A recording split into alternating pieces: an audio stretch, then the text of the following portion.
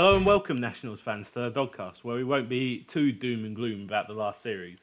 I'm your host, Blake Finney, and Juan Soto being 19 officially means I'm a veteran now.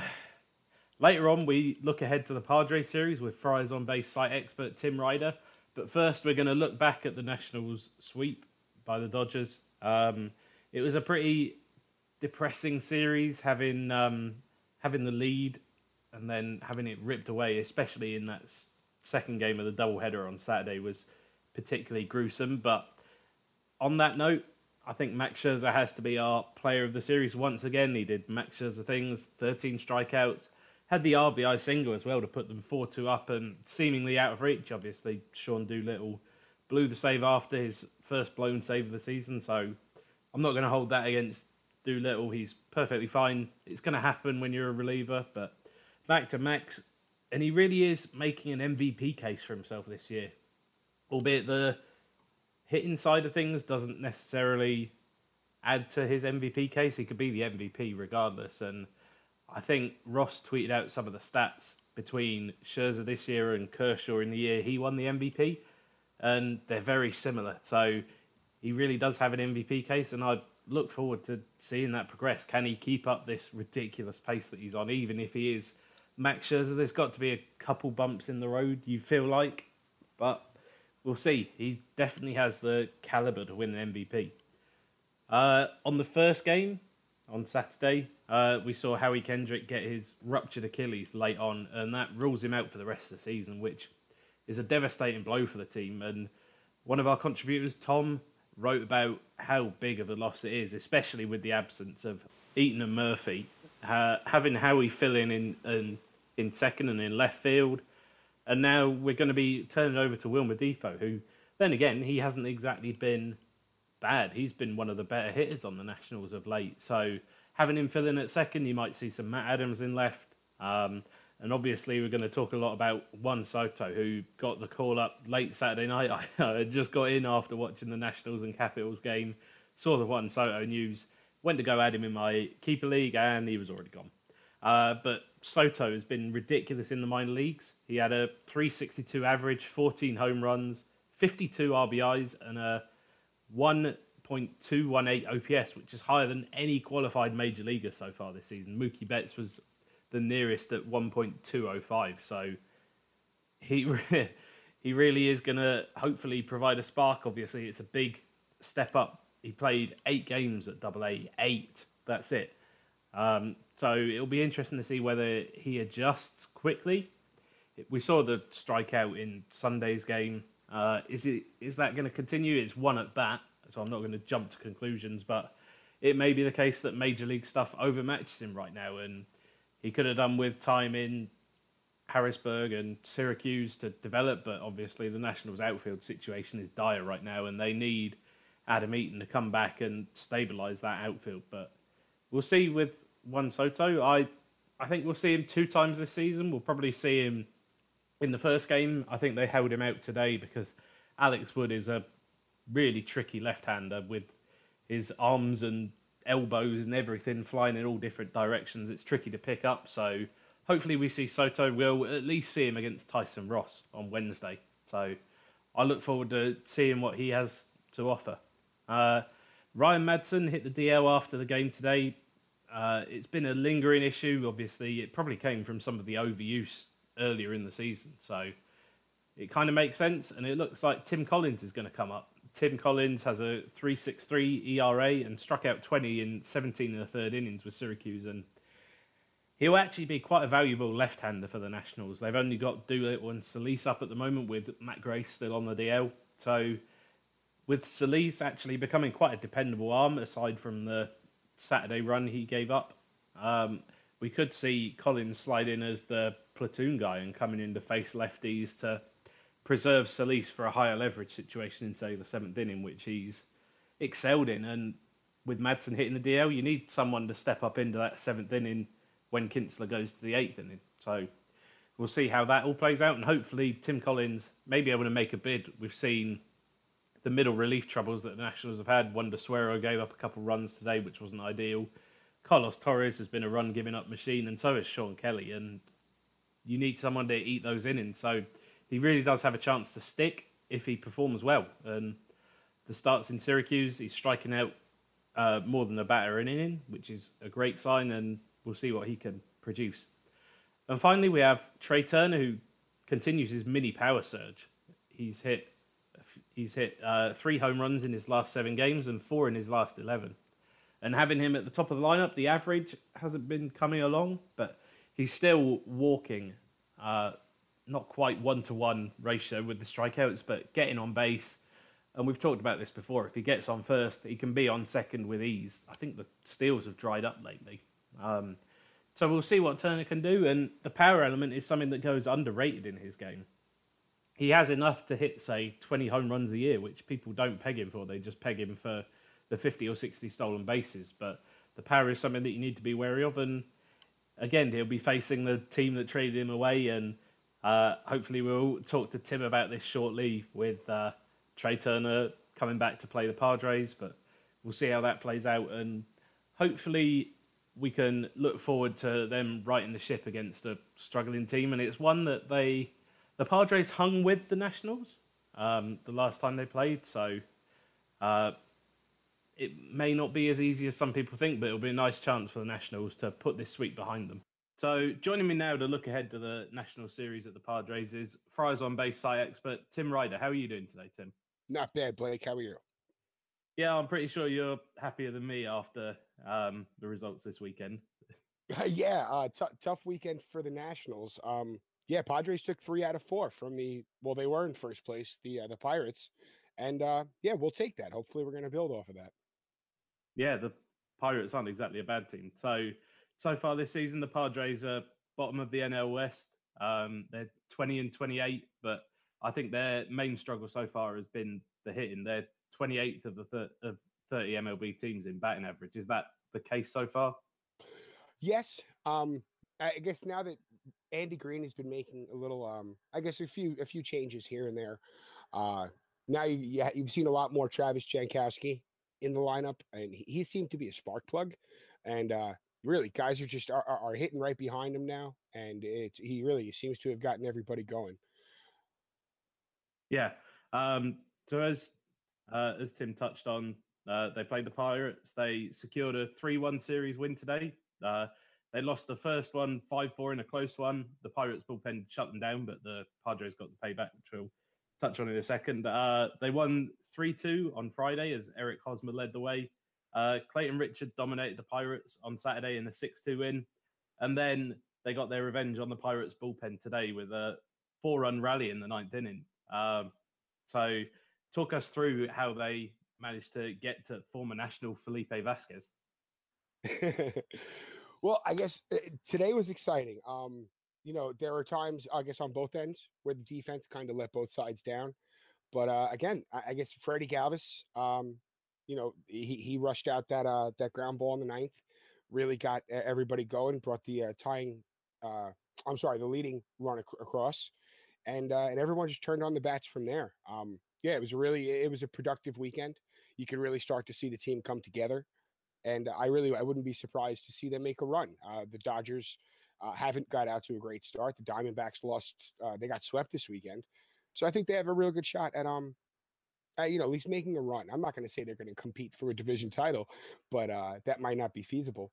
But for them to stick around and stay competitive, it could do a lot for the confidence of a young team, which it could mean a lot.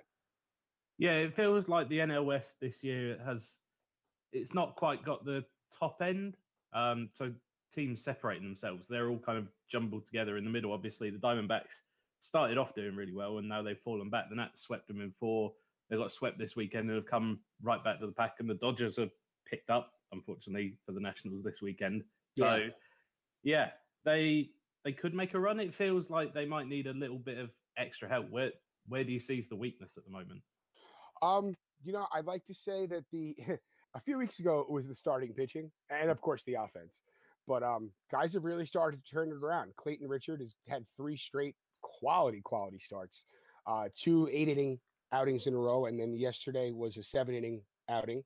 And really, he's been tinkering with his mechanics and his delivery, and it seems to be paying off. Jordan Lyles, since they made him a starter, he's really picked things up, and he seems to, it breeds healthy competition when you have new guys doing well, and that seems to be the key for a young team, especially like this team where no one's really jumped out to the lead. Lucchese's on the DL.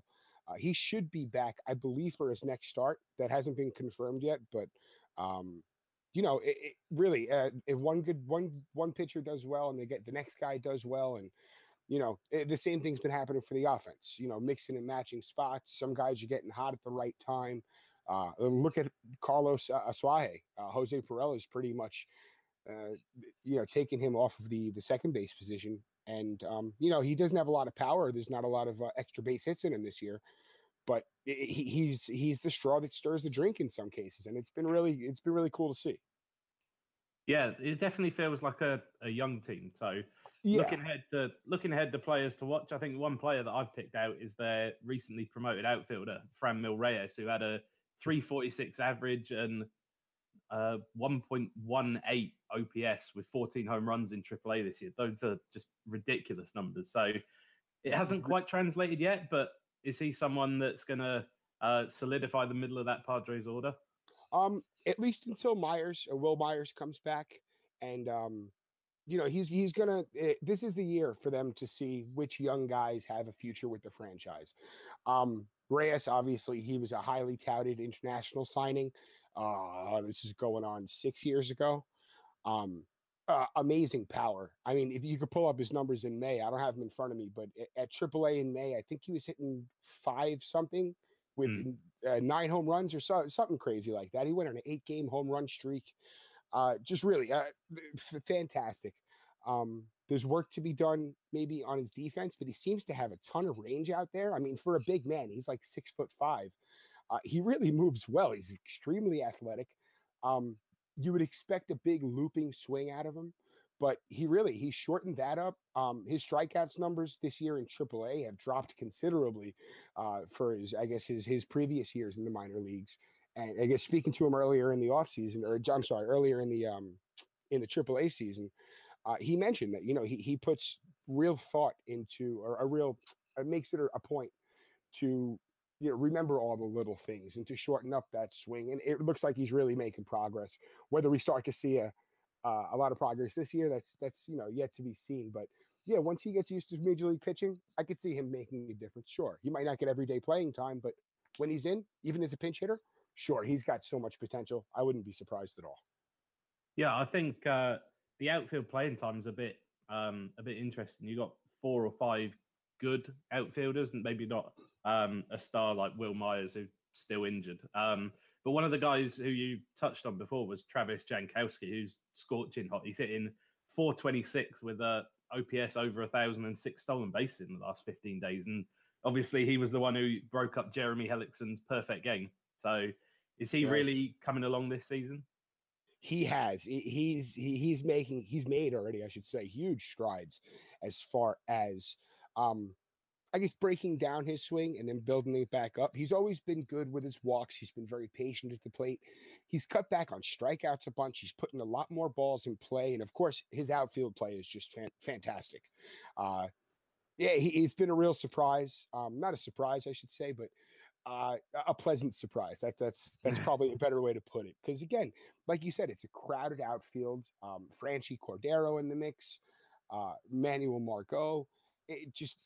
You weren't sure if he was going to stick around. Like, look at Hunter Renfroe. He might be the odd man out here. He's possibly got more potential, a higher ceiling than all of these guys. Maybe not Franchy or Margot, but at least for that third outfield spot or fourth outfield spot, I should say. Jankowski seems to really, really be getting his feet dug in pretty well into this spot. And Andy Green likes him in the leadoff spot. It's been a pleasure to see. And like I said before, he seems to be a real spark plug. He's getting guys going. Freddie Galvis, just for example, mixing him around in the batting order seems to have had a very, very positive reaction for him. Yeah, absolutely. And finally, we haven't touched on him yet, but obviously Eric Hosmer is probably the name that's going to jump off the lineup card for a lot of Nationals fans. Obviously, he's probably the most highly regarded player on the team, and sure, he's starting to turn it around this year. So he is. I guess the question is he gonna produce the power numbers? Because obviously everyone knows about Petco being an absolute cavern. Yes. Well, you know, if we could see 25 home runs out of him in a year, that's great because you know what? If he's going to hit 40, 50 doubles a year, and if he's going to be the leader that he's been in the clubhouse, yeah, you know what? If he doesn't hit 30 home runs a year, we could live without that. If he does, fantastic. But Mm. you know, a lot of people have been, yeah, you know what? I'll say it. They've been complaining about the type of money that the Padres have spent on Hosmer and the type of time and money they invested in him in the long term. And you know, I think he's doing all he can do right now. Maybe he slipped up for maybe I think it was like a 5 game stretch. He probably went like 0 for I don't know 0 for 18 or 1 for 21 or something. But the guy's been on fire ever since. I mean, in a young clubhouse, he means so much to that team. And yeah, I think he's well worth every penny they spent. Yeah, I think it feels like maybe a somewhat similar situation if the Nationals would have paid Bryce Harper. You're not paying all that money just for the production on the field. You're paying for the leadership off the field, and obviously he's been through it all with the Royals, so he's got all that experience that the clubhouse needs for the Padres. Oh yeah, it's so great to see. I mean, even from the day he walked into spring training, I mean, sure, he didn't know anybody's names, but boy, he was buddying up to guys, and just you know, it's really cool to see such a young team, such a talented young team with more guys coming up through the system. It seems like every week they're calling up someone new. I mean, Eric Lauer, he's finding his sea legs, you might want to put it, but he's really starting to. He's shown promise. He shows a lot of poise, and it just the Hosmer effect trickles down. I like to see it. It brings a certain air of confidence to the team. I think the final point to touch on from the Padres side is the bullpen pieces, and I think Nationals fans have been advocating for a potential trade for Brad Hand or Craig Stammen down the line if the Padres do indeed fall out of it. So is that something you can see, and what kind of cost could you expect? Obviously, I think Brad Hand was the talk at the deadline last year, and they ended up holding on to him. He's got quite a few years of control, so could that be a high cost? Well, if he keeps producing like the way he does, I would say yeah. And you know, with the Padres, sure, is it out of the realm of possibility that they're going to contend for a wild card this year? No. Is it likely? I'm sorry, I messed that up. Is it likely that they're going to contend for a wild card spot? No. But the closer they are, obviously the more valuable him and Stammen and guys like Kirby Yates have been to the team. I mean, they have so many young arms that hypothetically they could slide right into those roles if they did choose to move Hand or Stammen. But you know, for the way that they've been performing, the price might be steep.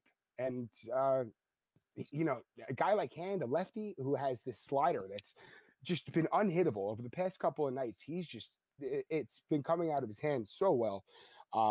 Yeah, you hear his name floated around a lot. There's a bunch of guys on the Padres who, you know, if this team is 10 games out come trade deadline, you know, this could be a completely different team in August. But hey, it's a rebuild. Yeah, the bullpen has been a strength, but yeah, by the end of the season, I have a feeling that it could look a little different. Sure. Yeah, I think Craig Stammen is probably a more realistic target for the Nationals, and he kind of feels the need for the middle of the bullpen that's struggling to get outs without giving up runs. So, Sure. Are there any Nationals that you're particularly keen to see outside of kind of the big names like Bryce Harper? Personally, just because I'm also a Mets fan, and pretty much every time we face him, he kills us. Gio Gonzalez is such an intriguing guy to me, at least on the pitching side. I should have said I was going to start on the pitching side. He's so crafty. Same thing with Hellickson. I was actually an advocate for the Padres making a run at Hellickson before he signed with Washington, but really, the back end of Washington's rotation, which I haven't even seen the probables yet for the week. I'm not sure who we're facing. I'm pretty sure it's Strasburg through Gonzalez, right? You get Hellickson, Gio, and then TBD. Okay, cool. Um, I'm definitely enamored with what Matt Adams has been doing this season. I guess losing Wieters, it could turn out to be a detriment to you folks, but I like Severino. I'm intrigued by him, seeing what he brings to the table. Trey Turner's always exciting to watch. I really, really like him. And of course, Harper. I mean, the guy's an animal. He's what, 26, 25? 26, I think. 26. Just, it seems like he's been in the league for 10 years and he's been here for over 5 at least. But just, it's just incredible. I was actually at the game where he hit he broke his bat and hit the home run earlier in the season. I was at that game and I almost just got up and left because it's just not fair. He's an incredible, really fun player to watch. I like Wilmer Defoe. Is he still up with the? Yeah, I think Howie Kendrick. I was talking about it earlier, and Howie Kendrick got the ruptured Achilles on Saturday, so we're going to see a lot of Wilmer Defoe for the next couple of weeks until Daniel Murphy comes back. Yes. Now, is there a timetable on Murphy? I know that he had the microfracture surgery, right? Yeah, I think he's swinging a bat at spring training. Might be playing in some games shortly, so probably Great. 2-3 weeks. Excellent to see him. I'm a big Daniel Murphy fan. The guy's a professional hitter. Watching him for years in New York, he's just such a well-rounded hitter. He's a decent fielder. I mean, he's not really a liability. One of my favorite players in the league actually is Daniel Murphy. I was going to say the Padres fans still kind of reminisce about what could have been with Trey Turner. Oh, of course. Oh, how could they not? I mean, I guess even earlier in the when we faced you guys a couple of weeks ago, I want to say that was his first week back. I believe so. Yeah, I think he was injured the other times. Yeah, and I know he hit us up for a double and a stolen base, I believe. I'm not. Yeah, he might have got a home run as well. I believe you're right. Yes. And also, are you buying into the Juan Soto hype that a lot of Nationals fans are? I'm sorry? Are you buying into the Juan Soto hype? The Nats top prospect who came up today for the game.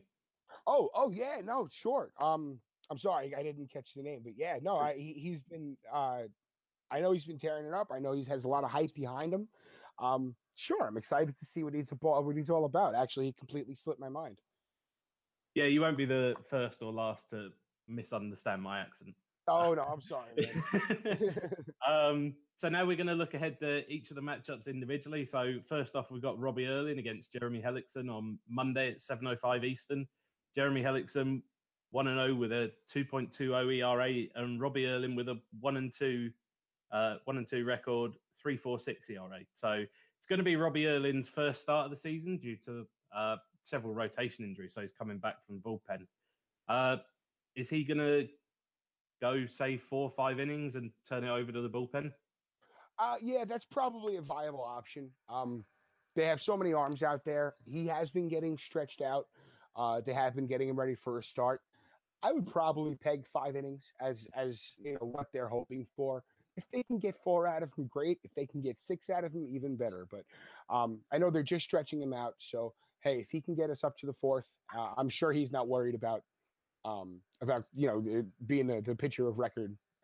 It's really a valueless stat these days anyway. But if he could pass along to the bullpen, who's been fantastic, it's been a strength of this team. I'm sure Andy Green would be happy with that.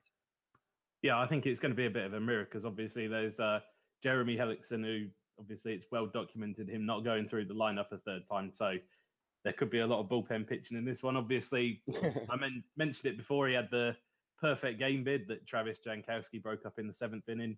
And it does seem sustainable for Hellickson. He's got a 2.81 FIP. So he might even be able to continue. And I think it is down to this restricting him seeing the third time through the lineup. But I would personally like to see him go a bit longer. Obviously, it might take a 5-6 run lead for David Martinez to experiment with that. Do you have a particular prediction for this game? You guys are just dying desperate for a win right now. Anytime you're facing a team desperate for a win, it's a tough game because, of course, you guys have so much talent right now. And, this is not what I'm sure the team or the fans for the Nationals had in mind for the first month and a half of the season. But, yeah, I would expect to see a very, very hard-fought game. Prediction-wise, let's go a close one. You know what? The Padres have been on a tear. Padres win the first one 6-5. I think I've got 4-2 to the Nationals. I think Hellickson can keep up his run, and hopefully the bullpen can lock that down. And we'll see what we get with Robbie. Like you said, the bullpen has been a strength of the Padres so far. So if they can get 5 innings of, say, 2-run ball, then they'll be pretty happy with that. I would think so, yeah. Second up, we've got Eric Lauer against Gio Gonzalez on Tuesday at 7:05 Eastern. Gio Gonzalez 4-2 with a 3.26 ERA. Eric Lauer 1-2 with a 8.14 ERA, and he's the Padres' first round pick from 2015. And he had pretty good minor league numbers so far this year: 3.04 ERA and a K per 9 at nearly 10. So, how has he struggled so far at the majors? Well, he's fallen victim to one bad inning, a couple of bad innings, but per start. I mean, he'll be rolling, he'll be really cruising, and you could almost see his confidence building with each clean inning he works through. And then he'll make one mistake, he'll walk the guy, he'll walk 2 in a row, and you could see it. It gets him a little flustered. Once he's able to work past that, be a little bit more confident in himself and his own skills and not get so rattled. I think this guy has number 2, number 3 future starter written all over him, whether it's here in San Diego or elsewhere. Throws 4 pitches for strikes. Sometimes he loses his control, which happens to everybody, but getting the experience that he needs, I think it's going to bring him right back on track. And, he's a control guy. He's not going to overpower you. Once he loses his control, he needs to take that deep breath. He needs to learn how to do that. That's just my point of view, outside looking in, of course. Yeah, I'm definitely very intrigued to see him. Obviously, I think the ERA is, like you say, a bit bloated if he just has some bad innings. But he did have one dominant outing against the Dodgers, and obviously, if he can get on a roll against a struggling offense with the Nats, then it might be a chance for the Padres to win. And then going on to Gio Gonzalez, the theme this year has been letting a lot of base runners on. So he had a 1.41 whip, and we kind of saw that start to come to pay against the Yankees. They hit a big home run off him. And as the summer heats up, I think that could be a theme going forward. Is that something that could happen in this game? Obviously, the Padres do have some power bats in there. Sure. Oh, I mean, with Cordero, Villanueva, even Hosmer. I mean, everybody's got a little bit of power to them. This isn't a team that's predicated on hitting home runs. Like they don't go as the home run takes them. This is a gap. This is a gap team. This is a singles team. They're not scared to scrape out a couple of runs. They had 2 suicide squeezes today. I mean, if they can take advantage of mistakes, which with this pitching staff, I mean, with the Washington's pitching staff, it's really hard to do. But if Gonzalez is going to put guys on base, they have to take advantage of those gifts because you're not going to get a lot of them.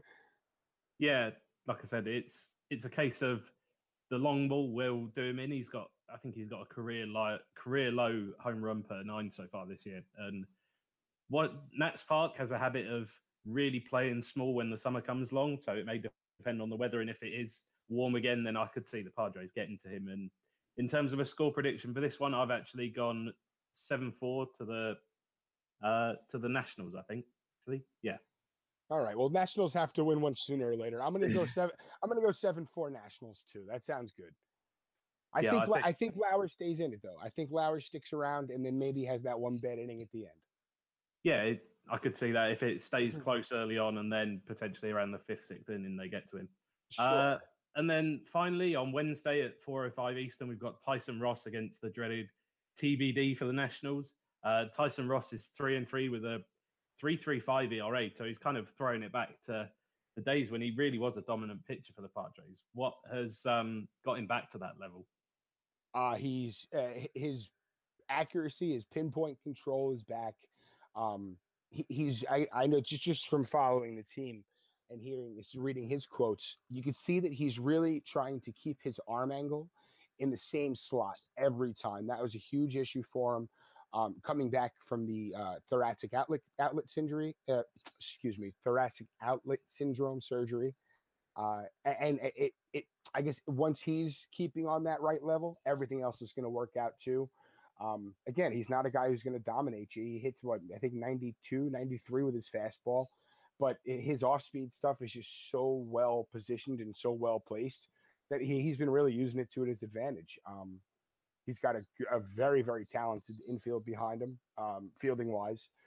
That he knows that if he can induce groundouts, there's a good chance he's working efficiently and economically through a lineup.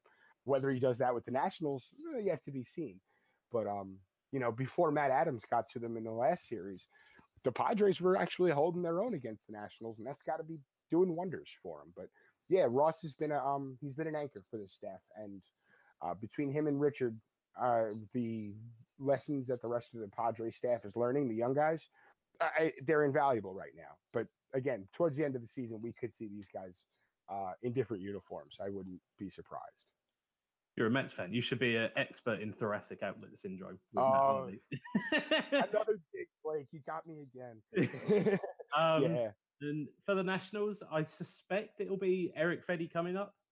He last pitched on Friday for Syracuse, so it kind of lines up with that. And he's already on the 40-man roster. So I wrote a piece about him recently talking about how, despite the interesting numbers, I think he's 1-1 with a 4.35 ERA so far. It doesn't look great, but then a FIP around 3, and then he's got a batting average on balls in play of about 360, which is just ridiculous. So he's someone that I'm a huge fan of for the Nationals.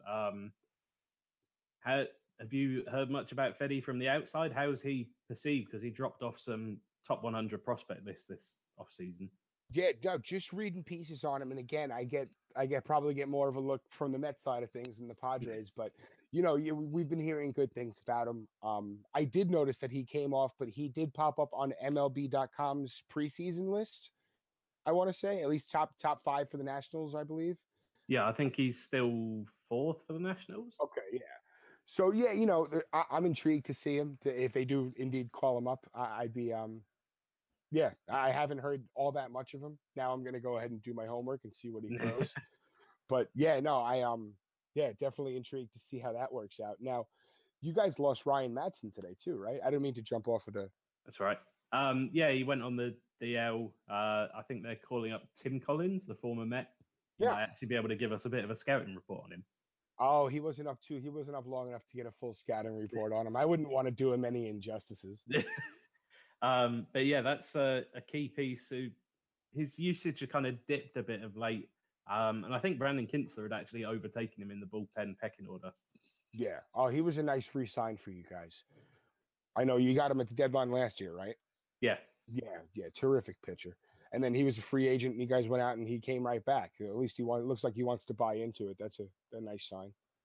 Yeah, especially coming back for the 7th inning role. That was what he was promised, obviously, with a chance to go forward if injuries or performance dictated it. But yeah, having that and having Matt Adams come as a bench player as well, when he probably could have got a starter's job somewhere, is kind of just showing the buzz around the club.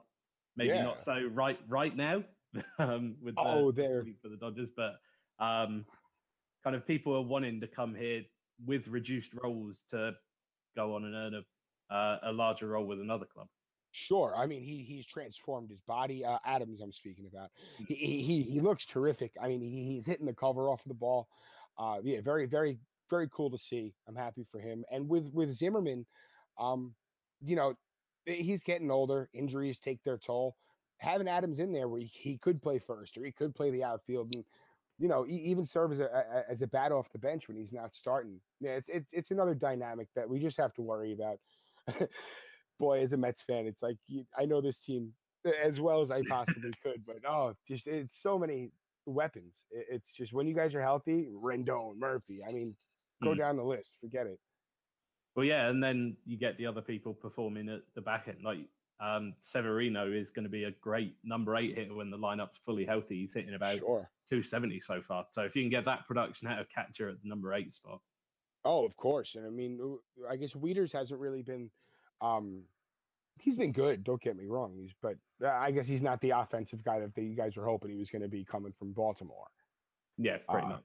But he's a terrific catcher, terrific backstop. They did the surgery. He should be at 6 weeks, they said. Yeah, I believe so. I think the rehab is going to be 6 weeks and then another couple on top of that. So we should get him back before the end of the season. Good. That's very nice. Yeah, please. So back to the game that we were talking about. Yes, I'm sorry, after the man. tangent. Have you got a score prediction for Tyson Ross against TBD? We're gonna go low scoring. The Padres have never seen Fetty. If he is the guy, um, yeah, I wouldn't be surprised if if the I can't say it. I wouldn't be surprised if Unfamiliarity. you got it. I wouldn't be surprised if yeah, if he stifles him for the evening, or at least for however long he stays in. Yeah, I think I've got the Padres stealing this one. I've never been a fan of predicting sweeps during these, so I've got the Padres taking it 3-2. I think Tyson Ross can keep up what he's been doing this season, and then we get some nice innings out of Feddy, but perhaps not the length they're hoping for. And with Hellickson going short and potentially Gio getting knocked out early the night before, the bullpen might struggle to hold on to the narrow lead. Mm-hmm. So I think that just about wraps us up. I want to say thanks to Tim for joining me today. And where can our listeners find you? Oh, I'm the site expert or co-site expert over at friersonbase.com. You can find me on Twitter. It's Timothy R. Ryder at Timothy R. Ryder. And I'm also staff writer over at metsmerizedonline.com. So please check that out if you'd like as well. Awesome. Thanks, Tim. Blake, thanks for having me, man. Anytime. So that should finish us off for this week. Check out some of our new content this week. Our new contributor, Tom, I touched on it before, talks about how huge the loss of Howie Kendrick is for this team and being able to fill in multiple positions. And he's been a valuable bench guy, and especially with Daniel Murphy and Adam Eaton out, we've relied on Kendrick a lot, and that's going to be missing for the rest of the season, which is a huge shame. And we also looked at a couple prospects for the Nationals, so Juan Soto and Erick Fedde, who both could play this week against the Padres. So Soto should start 2 or all 3 games, and it looks like Erick Fedde should get the start on Wednesday. We'll see how that plays out at the start of next week, but he's been pitching way above what his stats look like at the moment, and hopefully with that regained velocity and the security of knowing he's going to be staying in the rotation will help him out enormous amounts. So just to wrap us up, remember to follow us on Twitter at District on Deck. Give us a like on Facebook, District on Deck. You can follow us on Spreaker. It has its own app that you can download, and you can get the episodes downloaded to listen to offline. And you can subscribe to us on iTunes or Google Play. So I have an Android, needed to get us on Google Play. So you can make sure you can subscribe on there and get those episodes automatically downloaded for you by subscribing to the show. We'll be back on Thursdays, and that's head to Miami to play the Marlins for the first time this year. So we'll see you then.